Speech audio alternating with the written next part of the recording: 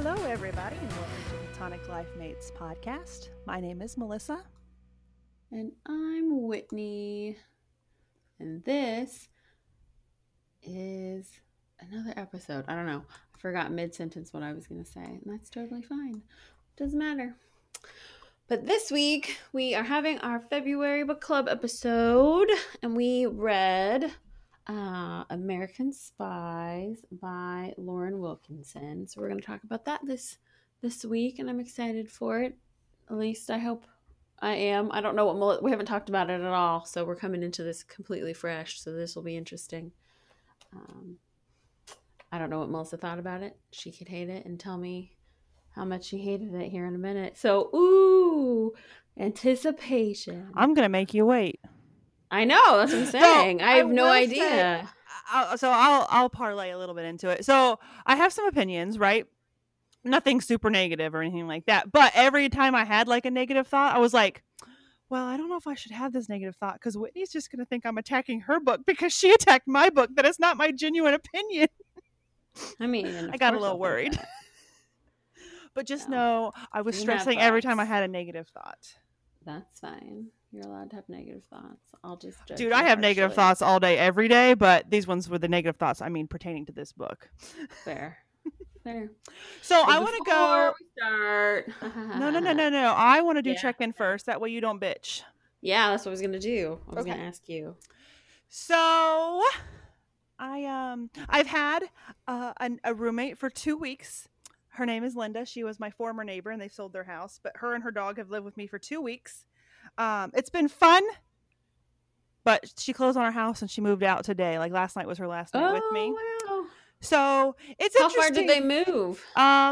Like 15 minutes, not that far. Okay. But it's different than the 4-second walk it used to be. Yeah, no, it's a little different. So it was nice, like having a roommate for 2 weeks. I don't think I could ever like actually have a roommate. Linda's fine; she's great, but it's just like I feel like I can't like leave a dirty dish in the sink. Like I felt like I was on my best behavior in my own house. Like, are you on your best behavior for Linda and compared to when I'm there?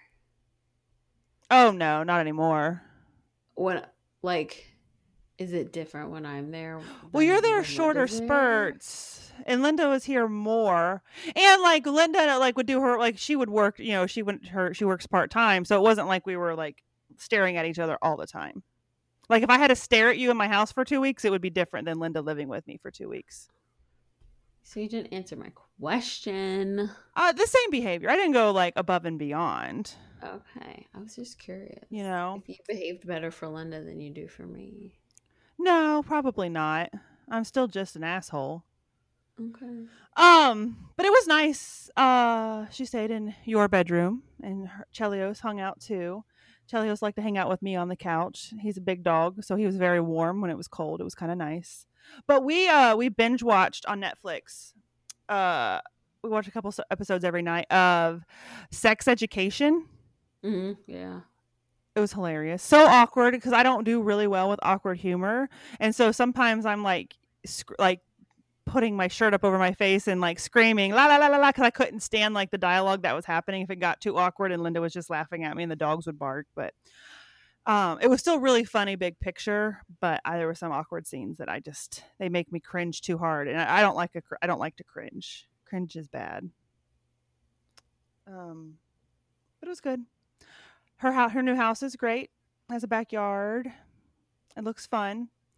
It looks fun. You can do cartwheels and somersaults. Oh, you can do all kinds of stuff because there wasn't any furniture in there until today. So you could just do whatever you wanted. You could make roller skating party, carpet angels in the middle of the living room if you wanted to. That sounds good. They have a lot of basement storage, and I'm a little jealous of that because that is what I'm lacking is storage. Yeah.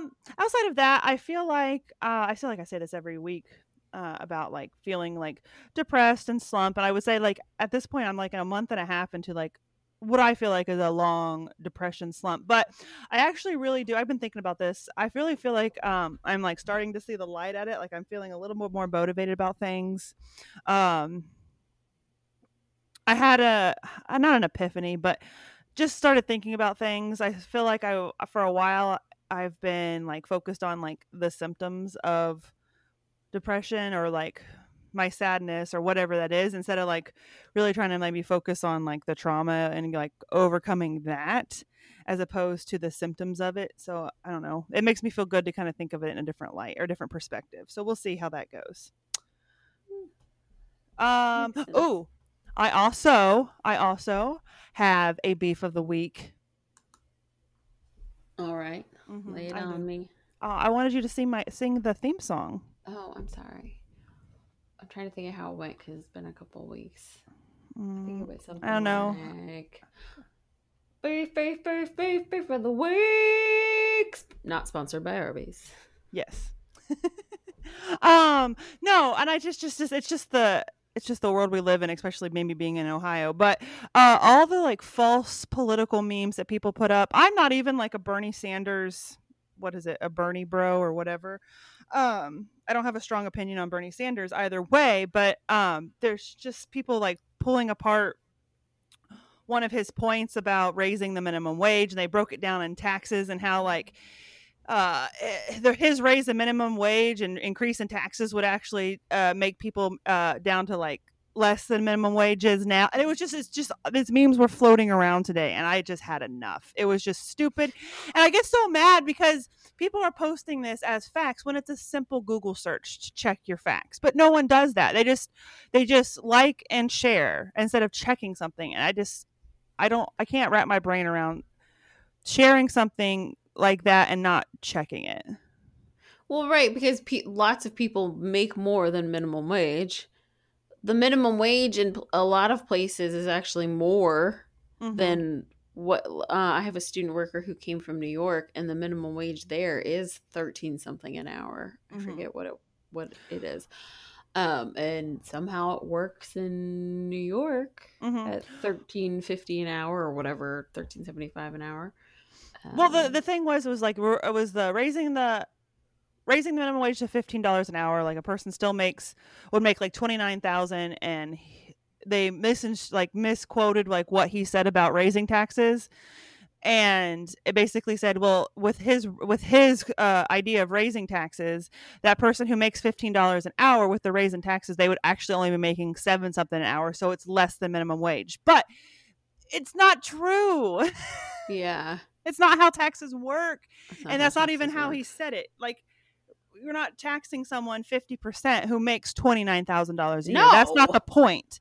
No. And it was just shared so much. Like, I just saw one idiot sharing it, whatever. But it was just like, I was scrolling Facebook and Instagram, and it was just over and over and over, like people I know, and I'm just like, you're smarter than this, please. Like, no matter what your political views are, I don't give a fuck. Check your facts. Yeah. Like I said, I'm not a like a big like, oh my God, I love Bernie Sanders person either, but still check your facts. So that's my beef of the week. You better buckle yourself in, girl. It's only February. I know. It's just gonna get so bad.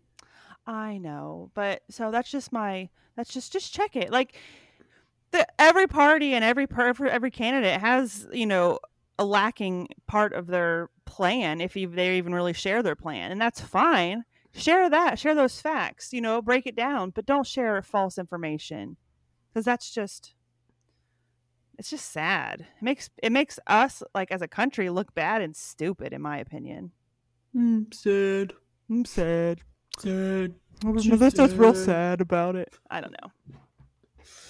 Oh, it's just gonna get so much worse. And I will continue to share snoops when people post false stuff. I don't like engage with them and argue with them. I just post the Snoops link that shows what they posted was wrong.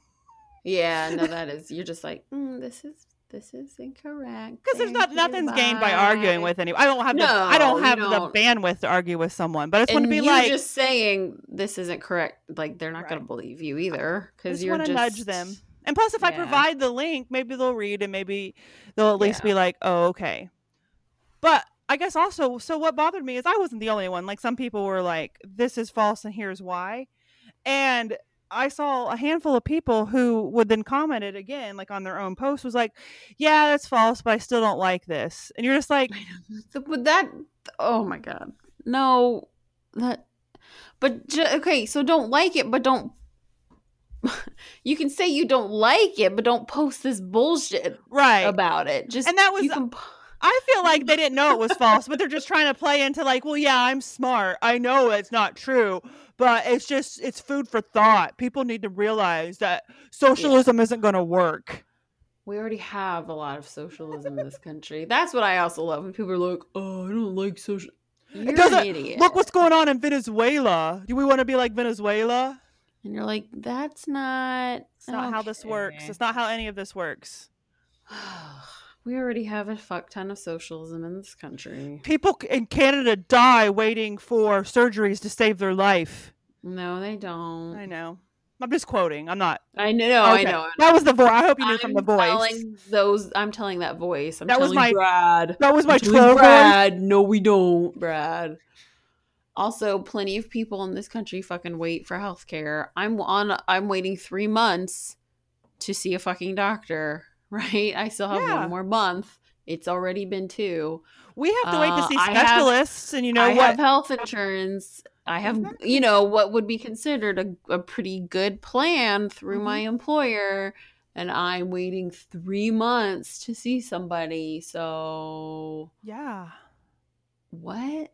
Like, that's the whole thing. People, when they're like, this Medicare for all, blah, blah, blah, you'd have...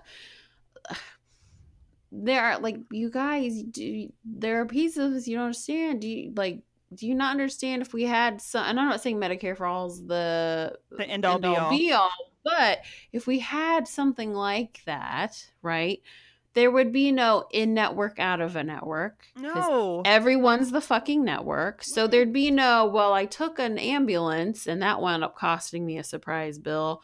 I went an extra 40 miles to a hospital that was in my network. But then the doctor that performed my surgery wound up still not being in my network. So I got charged an extra $20,000. I know. Even though I did my research. But it just so happened the doctor on shift that day for my emergency you know what I mean? Like, and that has happened to multiple people I know. I know. So it's just like, you guys, this is not great. It's what you know and it's what you're comfortable with. But it is not a plan. People are like, you're going to take away the plan people love. No, you're not. People don't love their insurance. No, I don't love my insurance. I pay over $500 something a month for my, and I don't even have vision coverage. I just have dental and health coverage. Like, it's like $567 a month. Yeah, and I know that's a privilege to be able to pay for that. I understand that. But there's plenty of people like we don't love we're on a high deductible plan. Yeah, and we don't. The plan when I was at my job before this, we paid a fuck ton more for even worse coverage. You know what I mean? So like, no, people don't love their stuff.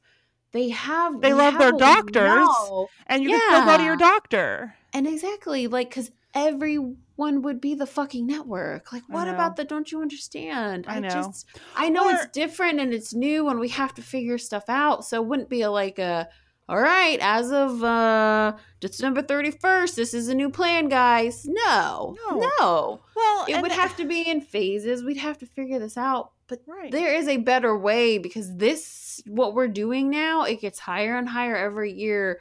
Coverage gets lower and lower. No, and when people are deciding between feeding their kids and buying their insulin, there's a problem. And we consider ourselves the most civilized country in the world, that's a problem. Yeah. It's sad. I started a new migraine medication. I'm on the lower dose of it, and it's $800 a month. Mm-hmm.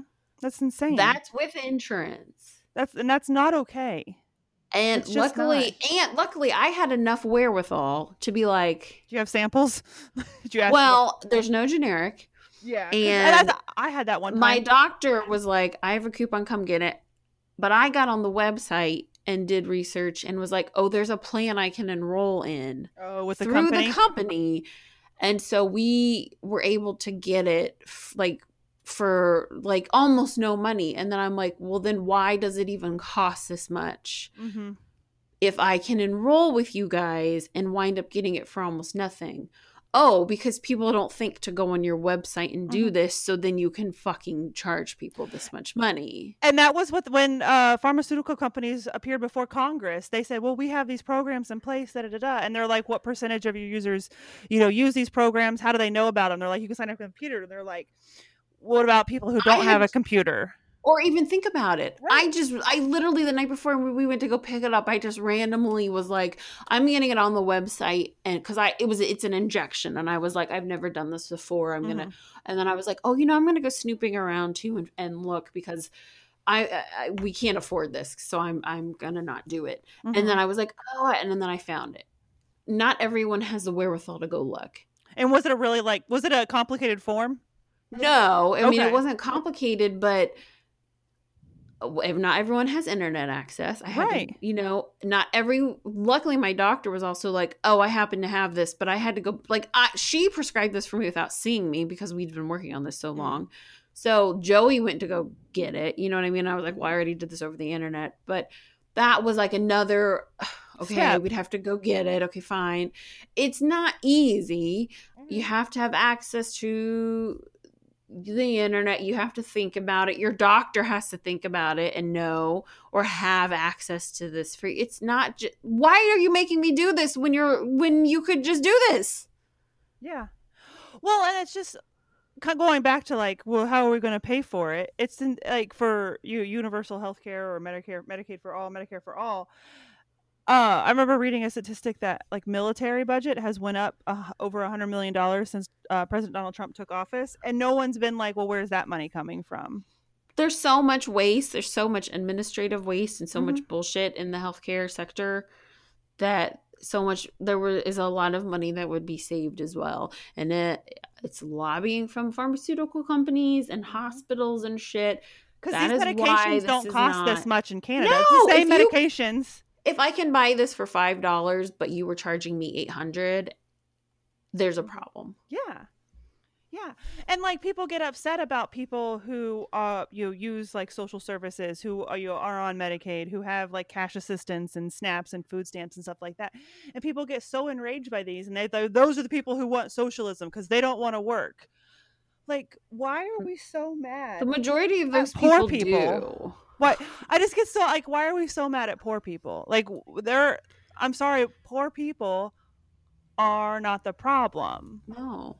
Like, but we're so mad at these people using services, but we don't bat an eye at like Amazon and Walmart not paying any taxes.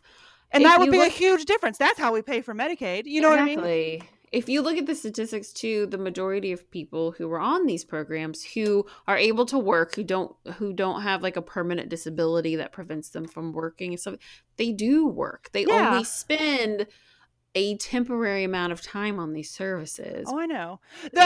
So the percentage of abuse is like less than 2%. Yeah, it's very small. And my mom was a social worker when she was alive, and like even people in a different county than I live in now, but even people at that time who like really were unable to work, like they still had like tasks to do at home, even if it was like writing a paper on something. Like you weren't allowed to just not work and collect benefits. Like there was still tasks you could do even if you were unable to work.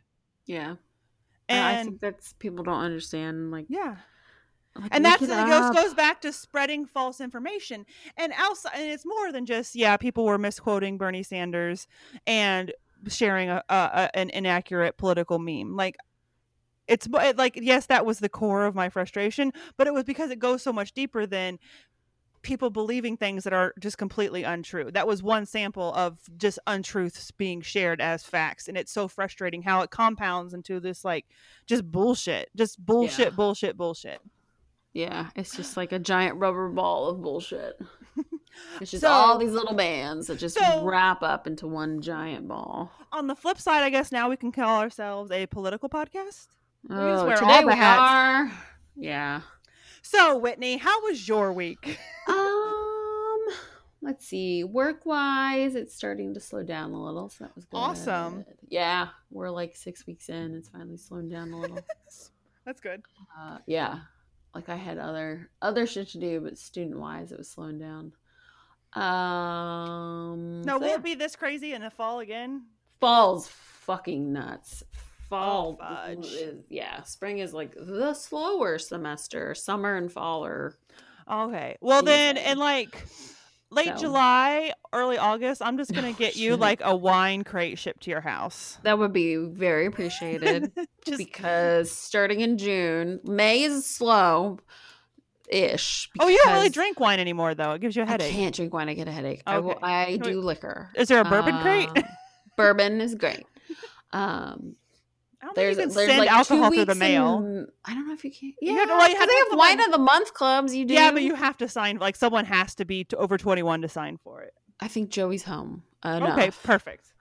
Yeah, there's like 2 weeks in May when like the semester ends, and then we have like 2 weeks where we're like, cool, and then it just fucking starts and it just goes. So, yeah, so it's finally slowing down a little, so that's good. And then Wednesday and Thursday, I had like no motivation to actually work. I was like, I'm kind of over this week. I had been like screamed at a lot Monday and Tuesday, and I was like, cool, people can suck a bag of dicks. So I just had like, I was really low on the motivations train. And then Friday I got a lot of shit done, so that was all right. But this week what did I do? I have been watching an HBO documentary about the McDonald's Monopoly game that I'm sure everybody's watching, so it's not like anything new, but it's about how it was rigged from like the 90s to the early 2000s. There were almost no legitimate winners of like those big prizes, those big cash prizes. And it's been really interesting. I know people like true crime about murders, but this is the kind of stuff I like. I like the Ponzi schemes and the scams and the stuff like that. So there's 3 episodes that are out of it, and it's been fascinating to watch. I haven't heard of it. It's so interesting. There's a podcast out about it too, and I haven't listened to that yet because I just haven't had time, but I plan on listening to it. But it's called McMillions. I like that. And yeah, it's really good. It's like got people from the mob in it, and I mean, like you're like, what was going on with this goddamn McDonald's Monopoly game? What? You know what? After reading this book that we're going to touch on a little bit too, like the 90s are not how I remember them. I know, right? I'm like, then I just remember like Clueless and stuff. What? TGIF and Boy Meets World. Yes, and Urkel, like, but no, butterfly hair clips and like your bib overhauls with only one side clasp. Like that's the 90s I remember. And scrunchies, but no, shit was weird. Mm-hmm. But it's been really good. So I'm enjoying that a lot. So I've watched that. I binged that a little bit. And then I also have binged my trash show of like, okay, that was interesting and I learned things. Now I'm going to go watch people behaving badly. And that has been Summer House on Bravo. So I know there's a couple seasons. It's been out for a couple years, but I started at the beginning because I feel like you really need to follow people on their journey. So I started the first season. I've only in a couple episodes, but Summer House is truly trash-tastic. And I think I like it because it's men and women. Because like the Real Housewives, it's just women. And after a while, I'm like, stop behaving stupid, like cliched rich bitches. And this is men and women. And they're in their like early mid-30s. Yeah. And aren't they like they're New Yorkers who like they're New Yorkers. They the go to weekends. Montauk for Summer House. Yeah. They all rent it. They've been renting a summer house together for years and years. And it's just like, oh, they're like 30s with no children or responsibilities. Oh, that's nice. Good for them. Yeah. So it's just trash, and it's just a complete like mind melt of crap. And that's good sometimes. Oh, I love it. It's just such a dump of shit. And that's what I've been doing. That's not a dump of shit. That sounds redundant, though, Whitney. I'm sorry. Well, okay. Yeah, it is. And it's then like probably what I'll do when we're done with this. I'm gonna watch a couple more episodes while I fall asleep in bed. It'll be I'll probably watch Magicians on Netflix. I've been watching that by myself outside of when Linda and I's binge watching of Sex Education. So they're magical people. Oh, and I took Lorelai to see Swan Lake, and she really liked it. Oh, nice. Yeah. Every 4 seconds, she would tap me on the arm and lean in and go, "Mommy, what's happening?" And so Oh, I would be like, "Okay, well," and I would tell her, and she's like, "Okay." So I didn't know if she was liking it or not. right. And it's like 4 acts. So the curtain would come down. She's like, "Is it done?" Like, she'd be like, "No, that can't be the end." I'm like, "No, no, no." And so I'd tell her what's going to happen next. And then, of course, she'd forget. And then she'd just be like, "When's the black swan coming?" I'm like, "At the end, honey, at the end." She's like, but it's called the. It's like she just knew the black swan. So finally I came here and she was like, "Ooh," she was so excited. And so it was all over. And like I said, I've been watching her the whole time. And she kept asking me. She asked me, like, if she asked me once, she asked me 30 times, "What's happening?" So at the end, it's over and you clap. And the lights come back up and we're walking up the stairs. And she goes, "That was the best movie ever." So she liked it. It was very cute. And then she's been listening to Swan Lake and dancing all week. So Oh, bless her heart. I love it. It's very cute. So that was my week. And then real quick before we move on to the next stuff, I just wanted to touch on the fact of we did record an episode last week, but it fell apart. The audio was crapped out. Yeah, I have my audio, but I don't have the other audio. So it would be a really weird episode. And it was very interesting. I think we definitely will re-record that in the next coming week. Yeah, we'll redo it. We had another guest on, and it was another like topic that we don't typically talk about. So brought in a amateur subject matter expert to talk about it. Yeah, we'll do it again in a couple weeks. Absolutely. And so before we talk about American Spy, I almost said American True Crime. I don't know. I'm making up shit now. Before we talk about American Spy, don't forget to drop us a review, give us a rating, and take a little screenshot if you're listening and put it on Instagram or Facebook and share it, because that is really kind of the only way people hear about podcasts, right? If like someone's listening to it and you're like, "Hey, this is kind of a weird podcast, you might like it," or like, "I listened to this," put it up there. Tag us in it because we'd love to see it and share it. And, it'll make our day. But that way we can share it. We can spread like the best kind of herpes you've ever had. Well, sure. If that's what you want to compare us to. Oh, yeah, definitely. Okay. We keep on giving and giving and giving. You think we're gone and then we're back. And Whitney makes you itch a little bit. That's true. Thank you for taking that one. Good job. Yeah. I'm a little itchy sometimes. I make you burn, Whitney makes you itch. Together, we're the perfect duo. So yeah, take a screenshot, put it on your stories or your Facebook or whatever, and let people see it. If you're kind of like, "This is a weird episode," other people might like to listen to it, and help spread the word and help people discover the weirdness that is this verbal herpes. There you go.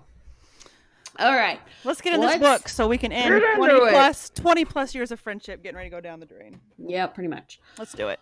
All right. Okay, so I'm going to give you a quick plot summary of this book for everyone who hasn't read it, which is, I'm sure, everybody. But I recommend you read it because I think it was a good one. We'll see what Melissa says. Okay, so American Spy. So the book opens with Marie, who's our main character, being awoken in the middle of the night in her home, and she's being attacked by a man. We quickly come to realize that this is not a random attack, but someone has been sent to kill Marie. The next morning, Marie takes her twin sons, who are 5, and travels to, Martinique to stay with her mother. So once Marie arrives at her mother's house, she begins to write a journal to her sons. And in the book, we follow 2 timelines via the journal she's writing. So we have the present day, which is the early 90s. And then we have the past, which is when Marie was an FBI agent in the mid-80s.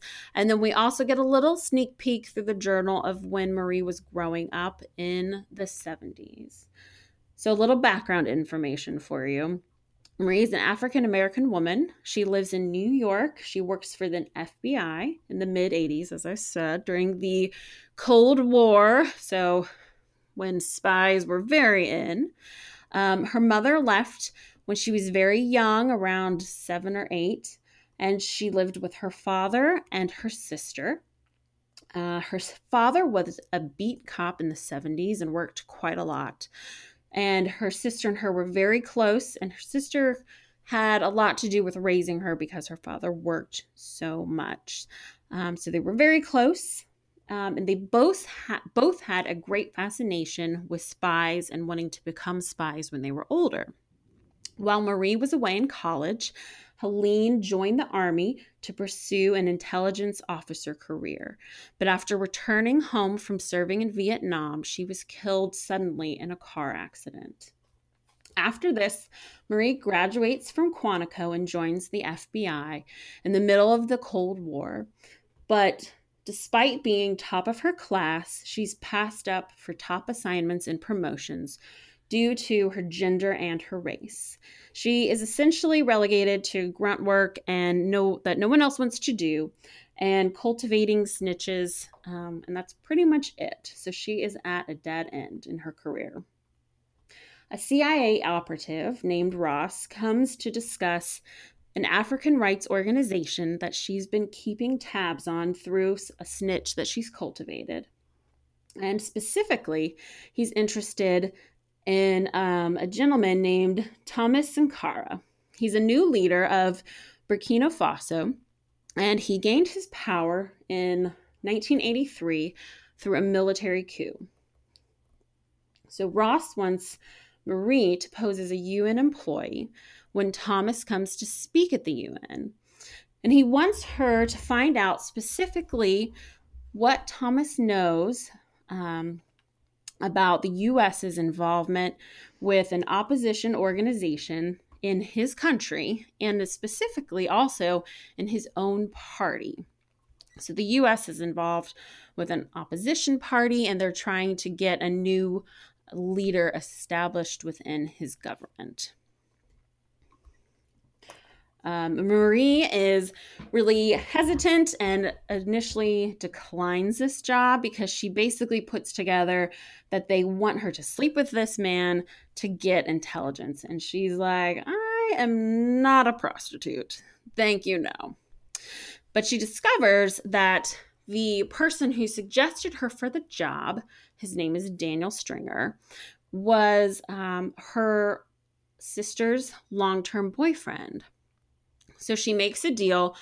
I will do this mission. I will get this information for you, but I want to meet with Daniel Stringer. I want to talk to him. So they agree on those terms, and Marie meets with the president, Thomas Sankara, and poses as a UN embassy worker. She gives him a tour of Harlem. They meet. And while nothing nefarious or naughty happens, they don't have any sexy times or anything, she is really surprised that she's kind of taken with him. He's a very charismatic man, and she does have some sparks and chemistry with him. So after he leaves and goes back to his country, Marie is not given the opportunity to meet with Daniel Stringer, her sister's ex-boyfriend, like she was promised. But she is sent to Thomas Sankara's country for a second mission and told that Daniel Stringer actually works there and runs operations out of there, so she'll be able to meet with him there. So the mission that she's given is that she has to get pictures with President Sankara in a compromising position so that they can undermine his campaign. And so she agrees. So while Marie is there, she learns that she actually is not working for the CIA like she thought, but a private firm run by Daniel Stringer, her sister's long-term boyfriend. And her assignment is actually not to get compromising photos of Thomas Sankara at all, but it's to assassinate him altogether. By the time Marie has learned this information, her and Thomas have fallen in love. And she goes to warn him, and he already knows. and he doesn't plan on doing anything to stop the assassination attempt. He explains to her that the path he has chosen to be a revolutionary figure and the president of this country comes with this type of fate, and he knows this. So in an attempt to save his life, Marie goes to Daniel's house and kills him. While she's fleeing the country, she learns that Thomas was killed in a coup by the military and the opponent that the U.S. Was backing. So when she gets out of the country, she's too scared to go back to New York City because the CIA operative who also knew Daniel Stringer and who recruited her may be there, be mad, and want to hurt her. So she bounces around Europe for a little bit. She becomes ill, and then she realizes she's pregnant, and it's President Sankara's baby. So she goes to her mother in Martinique to stay with her, who she has not seen since her sister's funeral in 10 years. A little awkward. And then she soon realizes she's actually pregnant with twins, who she has, and she's writing this journal to. So we flash forward to the present day. She finishes this journal, and we leave it to where she is getting ready to hunt down Ross, the agent who recruited her into all of this, and who she thinks is responsible for sending the man to her house to kill her at the beginning of the novel. And she's ready to leave her sons with her mother so that she can end all of this so that her kids can be safe. End of book. Cliffhanger. Okay. I know, right? You're just like, oh my God. What happens? Does she kill Ross? Does he kill her? Did she get back to her boys? What happens? I bet there'll be a second book. Maybe. I don't know. I actually heard an interview with the author, and she wasn't sure if she would write a sequel to this. And I didn't know this until after I finished the book, that this was this author's debut novel. Mm-hmm. So I don't know. It'll be interesting if there is a second one, or if it's just kind of left to well, you get to decide. As the reader, you get to decide what happens. Yeah. Okay, so what did you think? So I liked the book. Oh, okay, that's not correct. That sounds bad. I really liked the plot. I liked initially I liked how the story was being told from a different perspective. Like the narrator is writing a journal to her sons, so they know what happened. But for me, the beginning of the book was really exciting, action, things were happening, and then it was a really slow burn. I lost a lot of interest in the middle of the book. There were spurts of action and spurts of momentum and suspense, but they fizzled out real quick. So for me, it was this slow back and forth. There were parts that I found confusing when she was going back and forth. There'd be dialogue, and so the narrator would be talking to somebody, but then she would also refer back to you, talking to her sons, and that would happen in the middle of dialogue. So I just kind of found that confusing. But I liked the plot and the idea of the story. I think the author had a fresh idea and something completely different. I don't know. I can't think of a book. I don't read a lot of spy. I don't think I've read a spy novel. I've seen Born Identity type of stuff, but I don't really get into spy type of things. But I think this was a really unique perspective. I just didn't like how slow it got. It got really slow for me. It got slow in the middle, especially when I think she went over to Africa. Mm-hmm. I think the pace got really slow. I mean, even in her adolescence, her relationship with her sister and the back and forth with her sister and her dad and her ex-boyfriend, and just even that part was really slow for me. Yeah, and I also feel so she talks about an ex-boyfriend, and he actually comes over to help her go find this man, and his name is Bobby or Robbie. Bobby. I can't remember. And I literally I'm why is he in this book? He was a character that could be all the pots could be completely gone. So when she takes her boys to Martinique and is okay, I'm going to leave the boys with you, Mom, and I'm going to go find this guy and take care of him. and hopefully come back, and hopefully I won't be killed.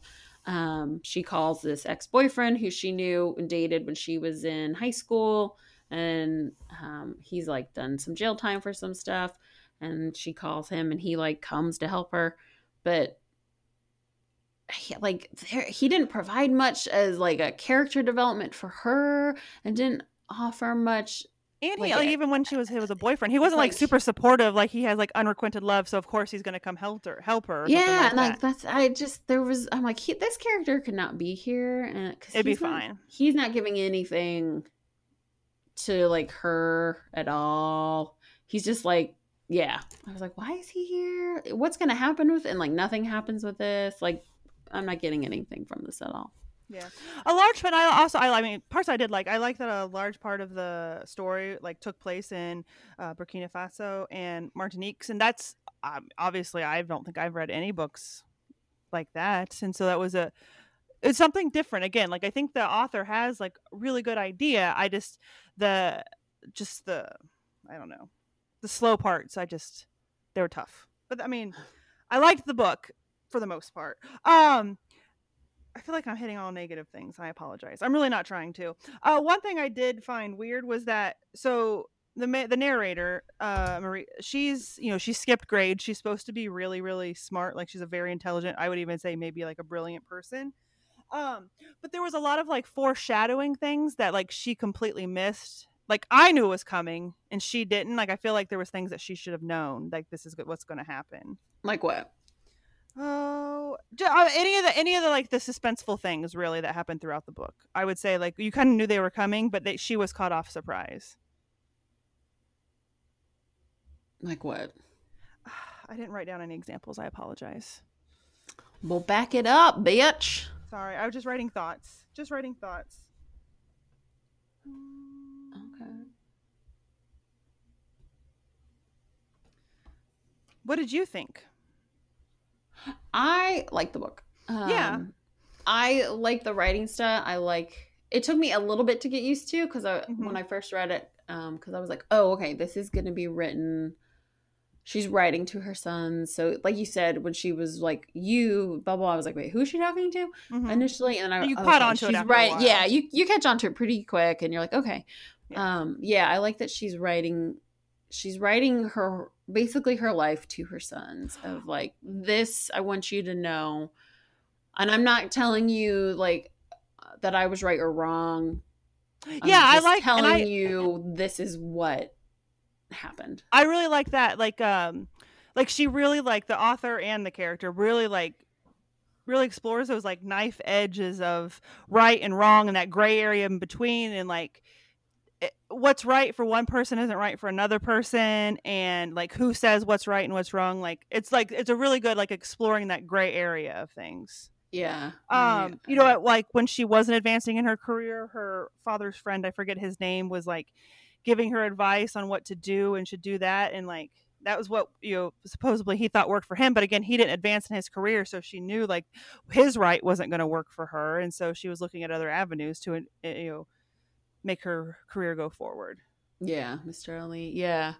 And I love a book with a strong female protagonist, like any day. So I did like that. Like this girl, she's, you know, very strong, smart woman. Yeah. I found it interesting that the author decided to make the mother character be the person that left them instead of the dad. Mm-hmm. I thought that was, especially in the 70s. Like that's nearly unheard of anyway, but especially in the 70s to have a mom be like, boop, I'm out. Because I mean, that's never the case. It's the dad that's always the one that's leaving. And so I thought that was a really interesting choice to make, to be like, nope, I'm gonna have the mom be the one to leave, and it's not because the dad is like abusive. No. Or maybe verbally abusive, but they kind of both are to each other. They were dickheads to each other, right? They're both guilty of that. I didn't get the sense that it was like abusive. I just think it was like it was just an unhappy marriage. And it's almost like I read this part like a week ago. It's like her mom was passing, as in like she was a very light skinned lady, and it was almost like she married her husband because he was darker, and it would like pissed off her family essentially. Like Yeah, because her family was like, "No, you aunt, can pass. yeah. So go That was like this. pass." It seemed like I mean, they even talked about it. Like that was the sole. It seemed like the sole reason she picked him, and the reason he picked her was because she was light skinned. And I was like, that's not how a relationship really works. So you kind of saw that, when they did break up and not work out, it made sense why. No one Yeah, cheated. No one. It just like they weren't yeah. There's compatible. no love lost here. Right. So yeah, for like her to leave, and it was like, it's not because he hit you, it's not because he was like cheating on you, it's not, there was no, like, he was not a bad person. Mm-hmm. She was He not was a almost it like was how just she like, rebelled. That's how she rebelled, was this guy. yeah, and she just was like, I really liked my life back in the tropical island back in there, so I'm gonna go back. Yeah. And Um, you're almost like, well, why won't you take your daughters? Like, why would you not take like as yeah, a like as mother, why do you a, not take your daughters? I don't but understand. people don't ask that of dads when they leave. You know what No. I mean? So it's like this double standard of like, when a dad bounces, no one's like, well, why wouldn't you take your kids with you? Mm-hmm. So when a mom leaves, I mean, And I will say, like, he was an absentee parent just because of his job, but he didn't let his kids just get by with shit either. Like, he like kept them in line too. Like, yeah, he was an absentee parent, but he still parented. Does that make sense? yeah, no, I like, he was gone a lot because of the job he was doing, but he wasn't an uncaring parent. Like Right. the time that they were together, and then when they were older, like when she was an adult, and the scenes when they're together, like when he comes to the house to even talk about like your grandpa's dead, or when she calls him later when they're in Africa and stuff, Mm-hmm. or when she writes a scene about when he comes to Martinique when she has the babies and stuff like that. Like, you still can tell, like, He there cares. is, yeah, and But it she is an uncomfortable cares, relationship. and Like when he comes to her apartment, I guess, or flat when her grandfather dies, like you could like I think the character even says like to herself internally that she's ready for him to leave, like she wants him yeah, to get out. And yeah. he wasn't like taking the hint. Oh, I guess it just made me think talking to herself. So I feel like a lot of stories I've read lately, um like they're told like the whole story is told by usually at least two, if not more, perspectives. I think it's probably a very tough thing to be able to tell a whole story in full from one person's perspective. So I definitely wanted to give credit to like the author for that. I think that might be a unique strength that not a lot of new writers probably have. Huh, that's interesting. Just to be able to tell a well-rounded story from one perspective, to be able to give the details, you know what I mean? Yeah. I feel like sometimes it's easier to tell it from both sides, you know? Oh, okay, I can kind of see what you're saying when you're like, Yeah. no, I don't have to delve into this whole thing from one person, I can kind of like explain it from both sides. Yeah, like look at like the American Royals, like that book we read. Like there were several Oh yeah, perspectives to god, get there the were full like story. 6 people's point of view in Right. that. And even the like I think all of Casey Lynn's books are told from two perspectives, like the man and the woman. So they Oh kind yeah, of I guess explore the that is relationship true. that way. And like I said, like it's been a while since I've read a book that's told from one perspective outside of like I think I read like Trevor Noah's book, about his life growing up in South Africa. Like, of course, that's more of like a But that's an autobiography, autobiography. right? That's Yeah. different. It's not a fiction book, I guess. So I say like a nonfiction book. It's a little, or sorry, a fiction book. I think it's harder to say Yeah. from, in my opinion. Like I think about writing a book, and it's like that would be kind of difficult to tell the whole story well rounded from one From one perspective, person. because you got to give a lot of. I mean, there is a lot of dialogue in this book, so maybe that helps between Yeah. characters. Oh, and that reminds me. So like I read some of I for me to read a book sometimes. I read it and I also have it on audio, and I had to look up the person who did you read the book or did you listen to it on audio? I read it. Okay. So I did both. I had to look up the narrator who narrated the book, like the person who did the spoken word. It's hard to say because the book is narrated from the first person perspective. But I looked her up because she did so many voices and even accents. I don't know if the accents are true, like accurate, but I just like this person is really talented. Her name was Bahini Turpin. I think that's how you. Yeah. it was awesome. Like, I want to listen to more books narrated by her because she really got into like the voices of the characters and, like I said, even the accents. So I thought that was really impressive. Oh, cool. Yeah. I'll have to look at that. I love finding a good audiobook voice actor. Yeah. She doesn't because of like the accents and stuff like that, because she's like really getting into it and really, like, I guess, acting out the book. So when you speed her up, it doesn't work though. You have like, to listen at one time. It's like speed. sometimes I'll speed up a book to like listen to it at like 1.5. I don't mess with 2. Usually I do like 1.25. But you couldn't, because it took away from, like, she was acting this book out, you know. Oh yeah. Well, that's cool. I'm trying to look at my notes here. Oh, another thing. Okay, maybe I'm skipping around a little bit. I found it interesting because, again, I'm white. The main character is a black woman, so it's I can't relate in that aspect. But there was like an identity of her, because she's held back not just because of her gender, but also because of her race and her career. So at one point in the story, you know, she's a black woman in America, but when she goes to Africa, she's an American in Africa. Yeah, I loved how they talked about that in the book and how she brought that up of like, yeah, in America, my first identifier is black. And that's always, that's the first thing I do. But when I'm over here in Africa, no, the first thing everyone is, oh, you're American. Right. And her having to like readjust how she thinks about herself when she's over there. Yeah. I thought that was really interesting, the way she talked about it. And it reminded me of one time, and again, this could be, I won't say this is normal or common, it was just one person's perspective.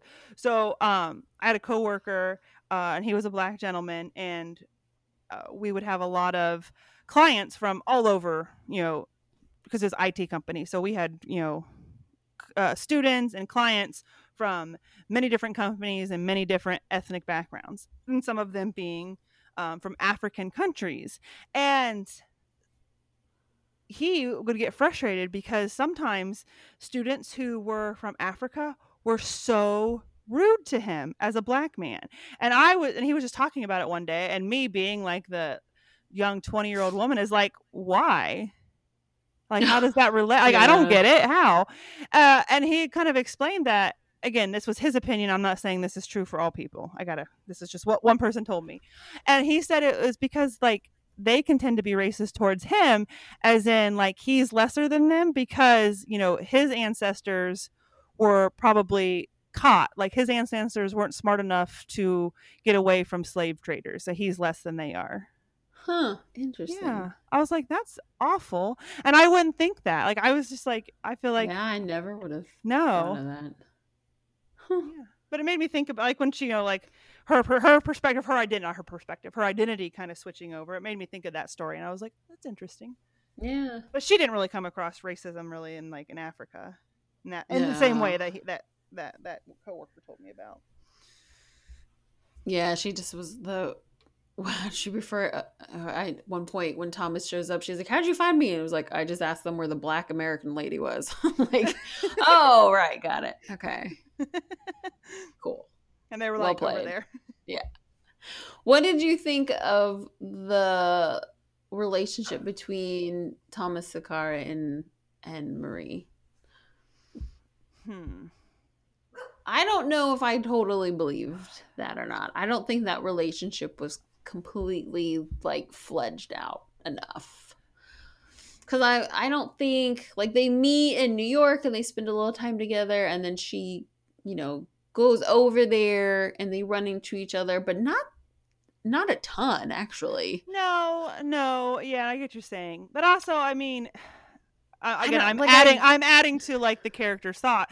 You know, maybe, like, that attraction is, like, amped up a little bit because, like, they're both I mean, they only sleep with each other once. It's not a love affair. And they're both like an interesting oddity to each other. You know, maybe like, so I don't like the word exotic, especially considering, like, yeah, but they're just like that. You know what I mean? They're both, there's like an attraction, there's a connection and a spark, and like I said, they only sleep together once. And it just think it's like a big love loss. You know what I mean? Like, I think it's just. But I mean, for her, I mean, she's like sacrificing everything to warn him.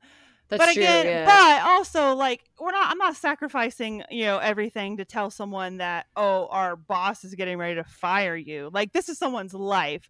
And so that's different. Like, I would probably sacrifice my job to tell a stranger that someone's going to kill them. She could have easily been killed as well. It wasn't Right. just like a... Right. It's not like a small thing. Like, it's not just like, hey, you dropped your wallet. You know what I mean? It's like a big deal. I think most people, most healthy, mentally healthy people are going to warn someone when someone's out to kill you, especially if you feel like that person doesn't deserve to be killed. You know, they're not a terrorist. They're not a whatever, a child rapist, something like that. You know what I mean? Yeah. I think what we don't know is like his feelings for her, because she writes in the journal, you know. Mm-hmm. But that's what we give up from telling the story from one perspective, you know. Because she writes in the journal that, you know, she has wonderful things to say about, you know, your father was an amazing man and I loved your father and da da da da.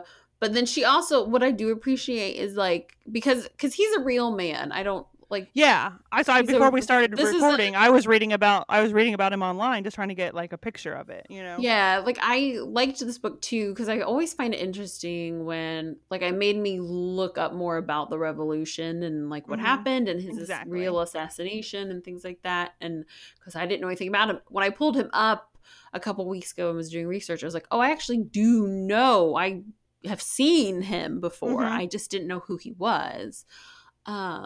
And like his wife was exiled to France, and like I knew about that. Yeah. So I appreciate in the book because I was like, oh, well, how is she gonna like when I picked this book, I knew, okay, this is based on a real person and real events that happened, but Marie is fictional. So how is she gonna do this? And I do appreciate in the book, like she recognizes that too. She writes about how like I have no right to like grieve in this way because I'm not the woman who ran in the middle of the night with 2 children. I'm not the woman who's exiled. I'm not that person, and I have no right to be that way. You know, what I'll tell you is that I did love him in a way and cared for him and mourned him, and he is a wonderful human, and I hope that you will be the same. And I was like, oh, okay. I think she did a good job in like bringing this real person and these fictional events and like still respecting the fact of like there were real people. Right. Like, so like making Marie, even though she's a fake woman, being like this respectful human being for real people. And honestly, I'm reading my note. Like, honestly, like the same book, the same story, not the same book, but the same storyline at a faster pace, I think it would have been a much better book. I really do. Like, I think it's a great book. I think it's a great storyline and a great idea. I just think if it was sped up, it would be a really good book. How's that? Sure. Yeah.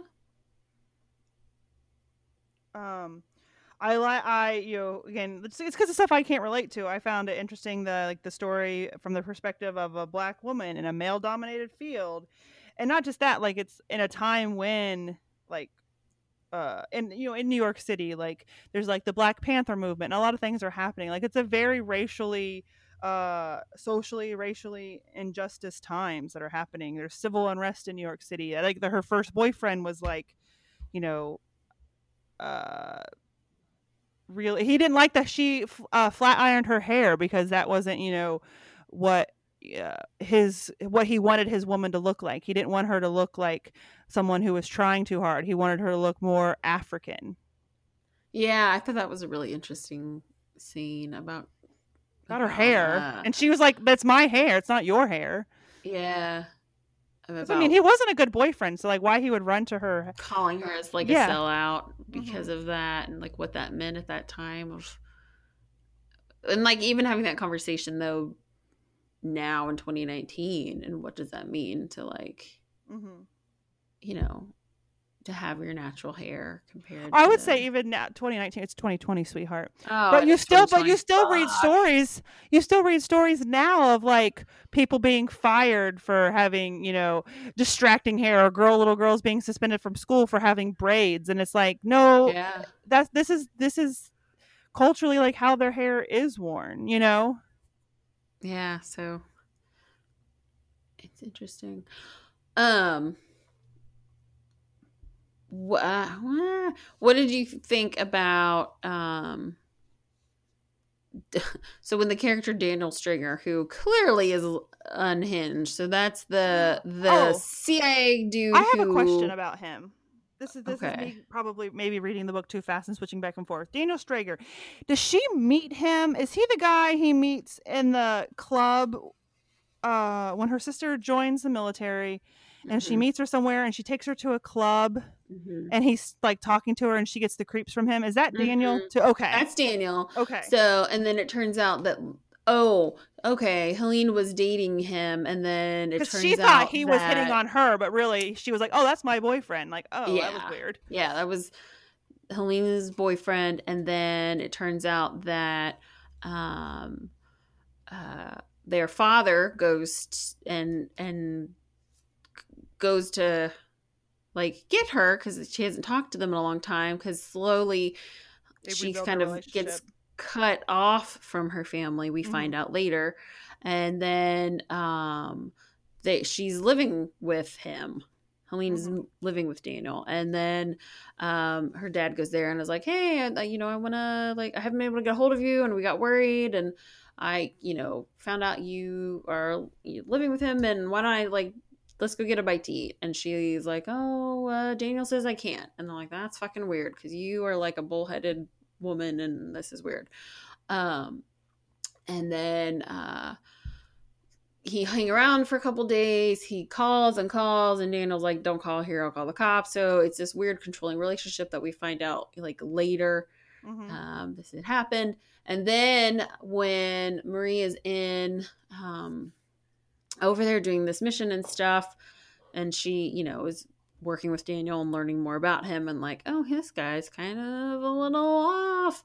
He drops a bombshell that the day before the car accident that killed Helene, they actually eloped in Vegas, but her dad and her didn't know because they had kept it quiet. And so she's like, "What?" So, but she doesn't totally believe it, and we never actually know if it's really real or not. I think like in that place, I'd be like, "Where's the certificate?" Like, yeah, I don't think she totally believes him. Yeah, but like, I guess it also makes you wonder, just a coincidence, like the world is very big, and there's these two sisters. Like, was he, conditioning her older sister for something, and then she died, and so he kind of moved on to another sister eventually. Yeah, I think work for him, like, because he was a white man, and he needed a black woman to do his work in Africa, because he wasn't gonna stand out. You know what I mean? I think the author did a pretty good job of writing a person who's like slightly unhinged but not totally bonkers, without being like cartoonish or something. Yeah, without being a stereotype. Yeah, stereotype psychopath or he's like, because at first you're like, oh, okay, and then you're like, oh no. Yeah, because at first it's just like hinting at he's making her uncomfortable, and it's almost like he was making her uncomfortable because she thought he was hitting on her and she had no interest, so that was like the uncomfort level. Yeah, which you're like, oh, as a woman, I've been there. Yeah.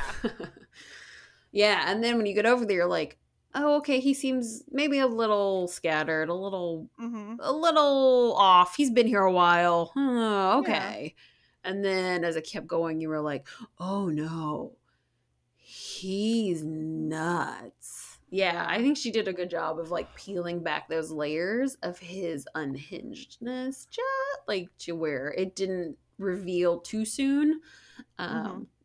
Like it was like, oh, okay. What did you think of her relationship with her sister? I thought, being an older sister, I thought it was a little codependent. I'm gonna go there.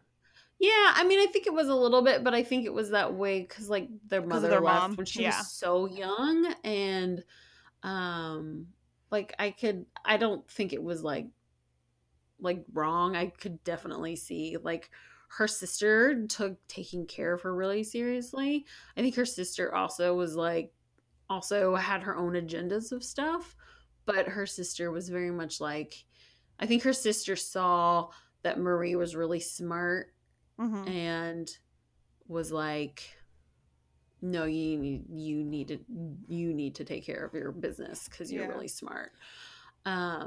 And not to the same degree as Daniel, but her sister also had like a crazy switch that would get flipped on sometimes. Oh, her sister had anger issues for sure. Like her the person that like sister. tried to like I forget the character's name, but like was picking on her sister at the pool, and then so her older sister befriends her, and then like weeks later beats the shit out of her. Yeah. And then her and her sister are like kickboxing or just maybe just boxing, or I'm not sure, but they're just just sparring, and then her sister like takes it up a notch with like come on, and then all of a sudden her sister's like we're done, like she realizes it. Yeah, like I think her sister had anger issues, but I think her sister was very protective and also knew like you're smarter than me and like you could be doing really good stuff. And I think her sister had a goal and like really just like was that's what I'm going to do. But yeah, I think they were really close cuz I think that's what they had. I think both their parents were absent in so many ways, like literally and emotionally. Had. Yeah. Mm-hmm. So that's all they had. Yep. Yeah. I think I've went through all my notes. But I guess just reiterating, like I liked the idea, I liked the storyline. I just didn't like how slow it was in the middle. It was too slow for me. But I really did like the storyline, and I loved the person who actually like narrated the book. That was my favorite part, honestly, was her and her accents and voices. I don't know if the accents are accurate. How would I know? But I loved it. I've never been there, but I'll take your word for it. Yeah, I always looked at a book of like, would I recommend it or would I not? And obviously I would, because I recommended it for this. So like, so I guess like the book. I guess I'll also say I was disappointed for such a slow burn. Like I was ready for like this twist of like, oh my gosh, or like a really climactic ending to just the ending I got for like this such a slow burn. I was just like, well, fuck me. Yeah, you're like, does she get him? I don't know. Like I wanted to throw my Kindle. I was like, fuck this shit. Fuck it. Oh, that's funny. Fuck it. Yeah, I want to know if she takes care of him or not, because like I always have like her being a mom of 2 5-year-olds. I will love her forever. You know what I mean? Like, oh, I thought you were gonna get the part where you're gonna threaten me, where like, oh, if a serial killer took your kid and they told you could only have your kid back if you killed everybody I'd be dead. No, I mean we all know I do that. But there's there's a part in the journal where she was writing to the twins about the day they were born, and I had written it in here. She has a quote in there about like when your kids are born, there's a different kind of thing that happens, and she writes about it, and I was like, this is a good way to describe this. Like I've described it in some ways similar, where it's a different kind of love. It's a violent love. It's something you didn't know existed. It's like a black hole. You're sucked in and it completely rearranges how you're made and who you are. And I was like, yeah, that's true. Like, it's a violent love. And it's a violent love in many ways. It's violent in the fact of, like, it hits you all of a sudden, and it hits you hard like a car accident, right? Like, it just boom. Because you know, like, you can see it coming. You know it's coming, but you don't know what it's going to be like because you've never been in one. And it's so dramatic. And then it is like a black hole because it completely rearranges you in a way that you didn't know would exist, and you don't know what you're capable of and what you'll do after you come out the other end. You're forever changed. And I liked the way she described that, and I loved what she wrote to her boys at the very end, just about like, I'm leaving you money not so that you can buy things and do things, but so that you can have agency and power over yourself, because unfortunately you can't do that in this day and age without it, especially being Black men in this time and where you are. And I hope that you do good things with it, and I hope that you're good citizens and that you're agents of change. And I just was like, oh, because in a way, like the book or her journal, or whatever you want to consider it, it's like it's potentially like a goodbye to her sons too. Yeah, well, exactly. I mean, that's what she's doing. She's just writing like I never can imagine leaving you because my mother did, and I was so resentful forever, and I never understood why. And now I'm doing the same thing, but for you very have different to. reasons, though. Yes, like she's doing it to try to hopefully save her sons from. I'm like, doing being this because it hunted. will never end if I don't. Mm-hmm. But you have to understand this is literally the only reason I would do this. And so I need you to understand why I've gone, so that you don't spend your life questioning why I've done this. Like, you have to understand. But and she does right in there too. And I love this because, like, I really liked this character because she doesn't shy away from, like, I don't know. Her own faults. Oh, okay. She writes of, like, because the choices I made before, I now have to deal with. And, like, because she writes that in there. And I'm like, oh, this is so refreshing. Like, the choices I made, I now have to take care of. And I'm sorry. I guess I would like, none of this isn't part of the story at all, but I also like that's not like some other CIA agent that always had like a thing for her is who comes and helps her figure out her problems. Like, she's going to go address her problems on her own. Like, she's just gonna, like a man doesn't do it. Save the day. Yeah, it's just her, like, this is what I'm doing. This is how it will be taken care of. So yeah, I just like that. I like the way she wrote to her kids because it felt true. And the author doesn't have kids, I'm pretty sure. And, like, that's nice. And I was like, oh, well, this felt true for someone who doesn't. Like, you did she did a good job. It felt true. Because sometimes when someone writes to my children, it can feel real, like, sappy or patronizing or whatever. Yeah. But it felt real, like, just solid and true, and just like what you would want your kids when they're older to know. Like, I wasn't perfect and I made mistakes and I'm just leaving what I can for you. And it's not so that you can just go blow it and do whatever. It's so that you can be a better human than I am. I think it's all any parent wants, though. Well, exactly. Yeah. So I liked it. I would encourage. Well, any good parent wants. You know, there are shitty parents in the world. What? Believe it or not. Okay. Tiny joys. What's my tiny joy? I'll go first. Okay. I'm about going first because I'm number 1. Okay, sure. Why not? Okay. So last Saturday and Sunday, my volleyball team played in a really big volleyball tournament. Like, there was teams from Canada, teams from all over. And we are, in the world of volleyball, we are a very short team. We're somewhat vertically challenged. No. And so sometimes when we get these big, huge tournaments, like, we really have to play out of that hole.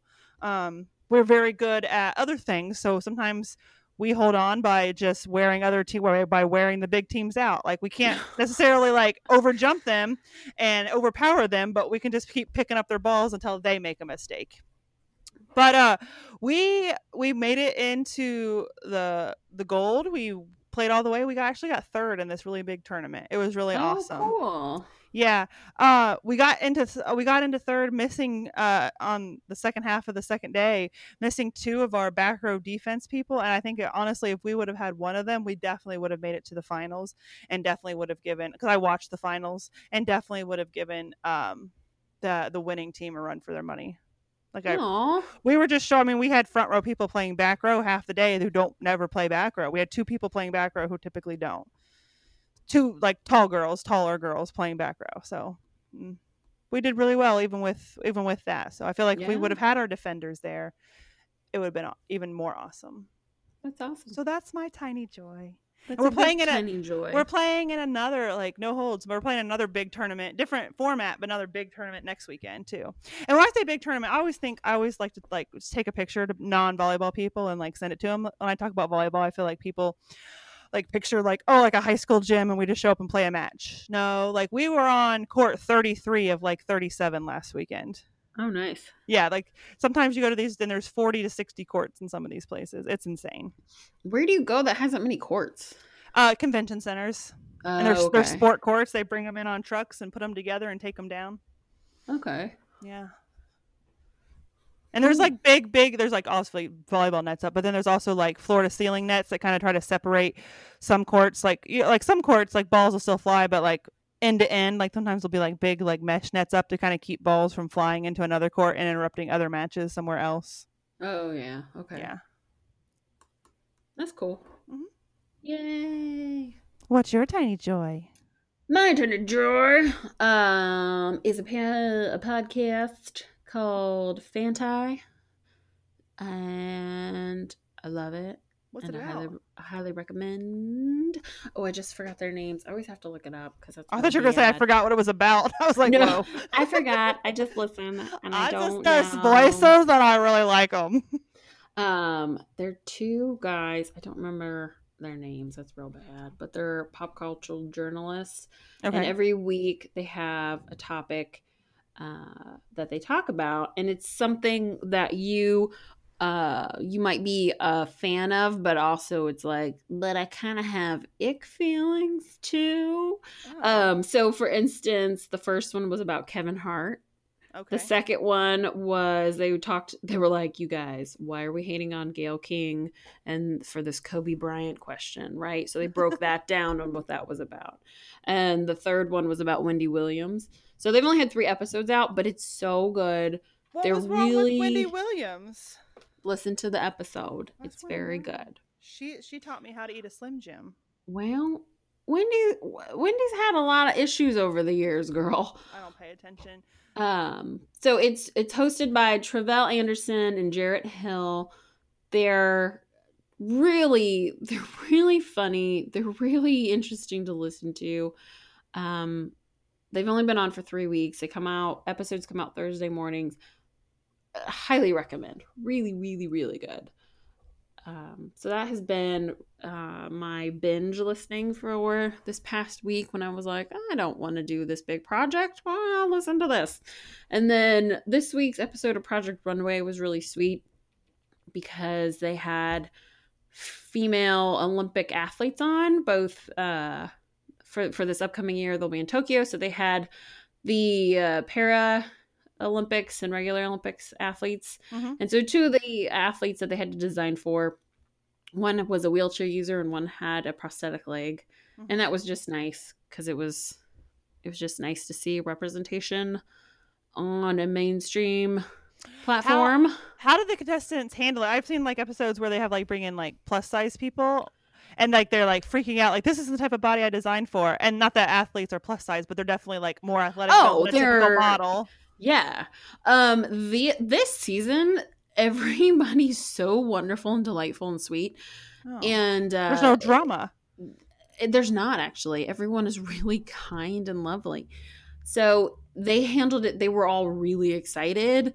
Oh, the 2 designers that designed for the athlete that was in the wheelchair was extremely excited, and then the athlete that has the prosthetic leg, that designer again was just like, okay, well, like, what do you want to do? You know, she's like, I want to really showcase my prosthetic because for a long time I didn't. He's like, okay, cool. What do you feel comfortable with? And then everybody, just for athletic build in general, like no one was like, oh my god, where's my size 00? Like, it was really nice. But it's just encouraging to see disabled people showcased in a mainstream media thing. Because as you know, that's a big thing for me. So that was just a nice little tiny joy for me this week. Yeah. So there is she's on, I watch her, I will follow her more on Instagram than YouTube. Like she does have YouTube video, like on her husband's YouTube page, but I follow her more on Instagram. Her name's Cambry. I think her Instagram's like Cambry K, or I'm not sure. But she is from an accident. She's in a wheelchair. She's a woman who is paralyzed. Both of her legs are paralyzed, and she was recently like talking, like answering questions, and they were like asking for advice, like as you know, people who are completely able-bodied, like how, just like what should we be aware of or whatever. And one of the things that she said was just like using like people or person first when you're talking to someone. And I guess I never really thought about it. And like talking about, like, instead of saying like the paralyzed girl, like it's the girl who is paralyzed. Like So you're a human first, and so you want to make like that was her advice. So there's a whole thing about that. Okay. So that can be, but there's also a whole thing within disability culture where disability is part of your identity. So using the disabled language as part of someone's disability is actually very important for them to be in the nomenclature. So it's a whole thing. So it's almost like individually. So using person first language, like in her instance, she's not born with her disability. True. And so for her to have her person first thing probably is really important for her, is like, well, I'm a human first and this disability second. If you're in the deaf culture, it's going to be extremely different. Well, this is all still general, but in the deaf culture, like hearing, the terminal like hearing impaired is not okay because they're not impaired. Yes, generally speaking, the deaf, yes. But for them to be like the first person language, generally speaking, they don't like that. That interesting population does not like person first. So the person first thing can be very ableist, true. Actually. So that's good to know, though, because it can be, it's a whole thing. So because when I went to grad school and things, we were very much of like, yes, person first, and then in practice you're like, it's not always true. And in practice, it can be not very true at all. It comes from a very ableist approach, and not from the disability culture saying that. It comes from people who don't have disability coming up with that. So a lot of people with disabilities who have been born with it are like, you guys are saying this to us and we haven't said that. We don't have a problem being identified with our disability first because it's a huge part of our identity. So there's a lot of nuance in that. So is it fair to ask? Yeah.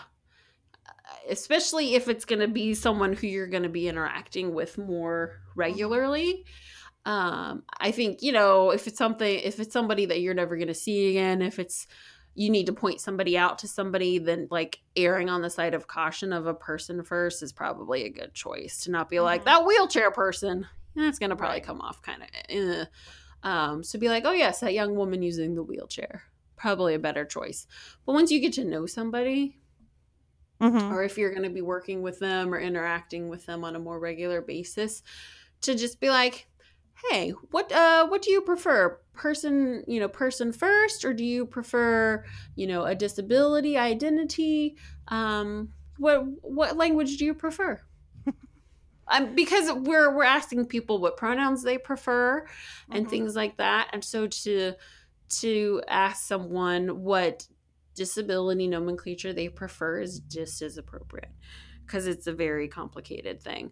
Like, I don't give a shit if you refer to my visual impairment or not. You know what I mean? Right. Like, it doesn't matter to me. But I've been born with it, and I don't have an issue with it. I also don't have an issue with the word impairment. Okay. I just tell people you're my friend with the red eyes. That also works. But from drinking the blood of children. But my colleagues who are deaf have a huge problem with impairment, with the word impairment. I learned that taking classes at the the Columbus Hearing and Speech, like taking ASL classes. Yeah. This also, not really related, but it made me think of another story. So one of two of Michael's really good friends, Mario and Q, they were classmates of him at Wright State. Mario, who is a black guy, was absent from a class, and he was the only black guy in the class, and the instructor of that class was also black, but Mario was missing. And so apparently, like, the instructor realized someone's not there, and they're like, who's missing? And they're like, Mario. And the instructor's like, who? And they're like, like, he does this. He had a blue shirt on yesterday. And Mario walks in, and the instructor says, why didn't you just tell me it was the black guy? But all the white people didn't want to say that. That's funny. It was like, he like had a blue shirt on the other day, and da-da-da-da. And so the instructor kind of gave him a hard time, like, why did you just tell me it was the black guy? I would have known who you were talking about. That's really funny. Yeah. So again, it's just like that, using the right terminology, like trying to tiptoe, like, can we just ask? Yeah, just ask. Like, what do we say? Yeah. Can we what? That's really funny. Yeah, I think just when in doubt, ask. I think most people will be like, oh, thank you for being so aware. Yeah, let me tell you this. But I would say, and this is just my opinion, I would say, if you ask, or B, you are corrected, now it is your job to make sure you get it right. You don't have, like, even so far as like people's pronouns or whatever, like, once you know, or you've been corrected, it's not I always mess. No, like, now it is your job to get it right. Exactly. Yeah. In my opinion. You've been told, and I'm not calling Bob a she, so you need to do the same. Sorry, you have to think about it. I had a gentleman at work. We have a guy in our office who doesn't work for us, but works for a state agency that works with, like, students who have disabilities and who are looking for, like, jobs and stuff like that. So he's got space in our office, and I actually know him. He was my counselor when I was, like, using services years and years ago, and he's a very good guy. He's weird. When I had my first meeting with him, I came home and I told Joey years ago, I was like, I think he might be on cocaine. Like, nice guy, possibly have a coke problem, but a nice guy, not everyone hurting anybody. Has their faults, so Whitney. So I'm not gonna say anything. But I mean, honestly, he doesn't. But he's just, like, real energetic, all over the place. Also says fuck a lot. So, I mean, I do too. But I was gonna say, are you criticizing that? No, I'm not. I don't say it at work. Professional instead. Yeah, exactly. Sure. But a nice guy. And he came to my office last week, and he was like, "Hey," and he's not that much older than me, but a little older than me. And he was like, "What does cis mean?" And I was like, oh. I was like, CIS, right? Yeah. And I was like, so I'm a cis woman. You're like, I was born a woman, and I identify as a woman. Born with those parts. And I use those parts to identify my ladies. You were born with male parts, I'm assuming. And you identify. Assuming. Because some people would find that very offensive. Like, I'm assuming. Like, just like a little jab in there. Considering he's said fuck in front of me multiple times, I figured I could say that. And he was like, oh, okay. So, like, nice guy. And, like, really proud of him for coming and asking me.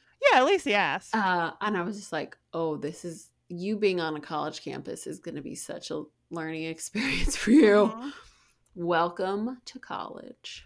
And this isn't from like a disabled, like, I want you to refer to me this way, but so people have always called me by my last name. It's just, I have, like, my maiden name, especially since I have another friend named Melissa. A lot of times people would call me Doss.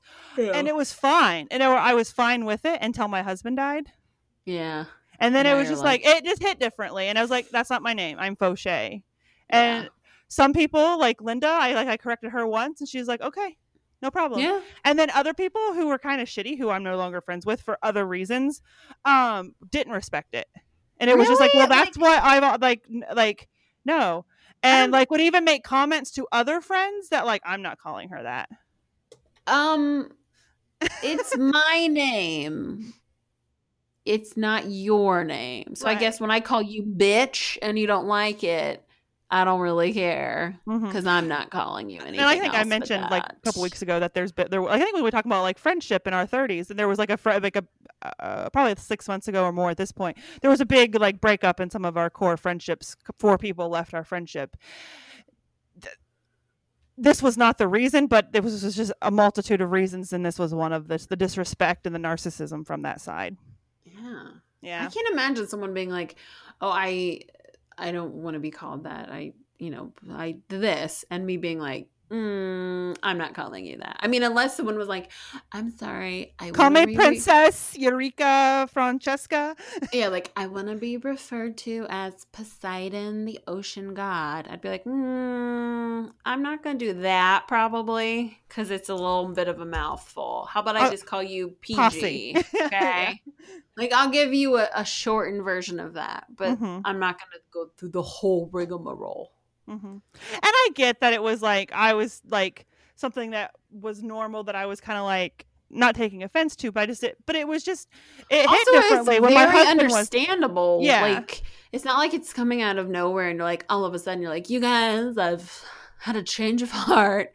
Like, oh yeah. But I kind of feel, even if I did, like when people come out, like, you respect them. And not saying I'm not comparing that to coming out, but like, it's your job now to refer to person how they want to. I had a big life change, and like, I wanted to make sure that, I guess for me, it was like, I wanted to like make sure I was, especially at the time, it was very raw. Like, part of my personality was I was Michael's wife, and I didn't want that. I wanted that to be acknowledged, I guess might be the best way to put that. Yeah.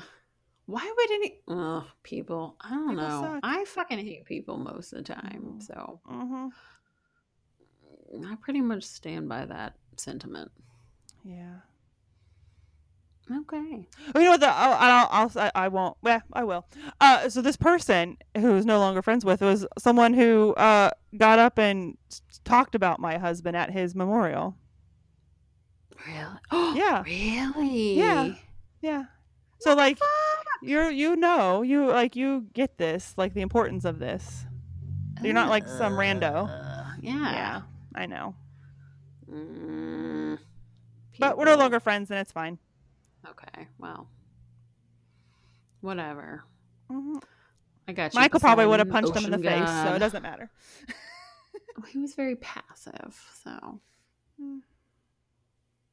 Okay. All right, off topic as always, but that's why people love us. Yeah. I was reading our reviews earlier, and it's like you never know what these ladies are going to talk about. Oh, it's like having a conversation with your best friends that goes in different directions. You're like, yeah.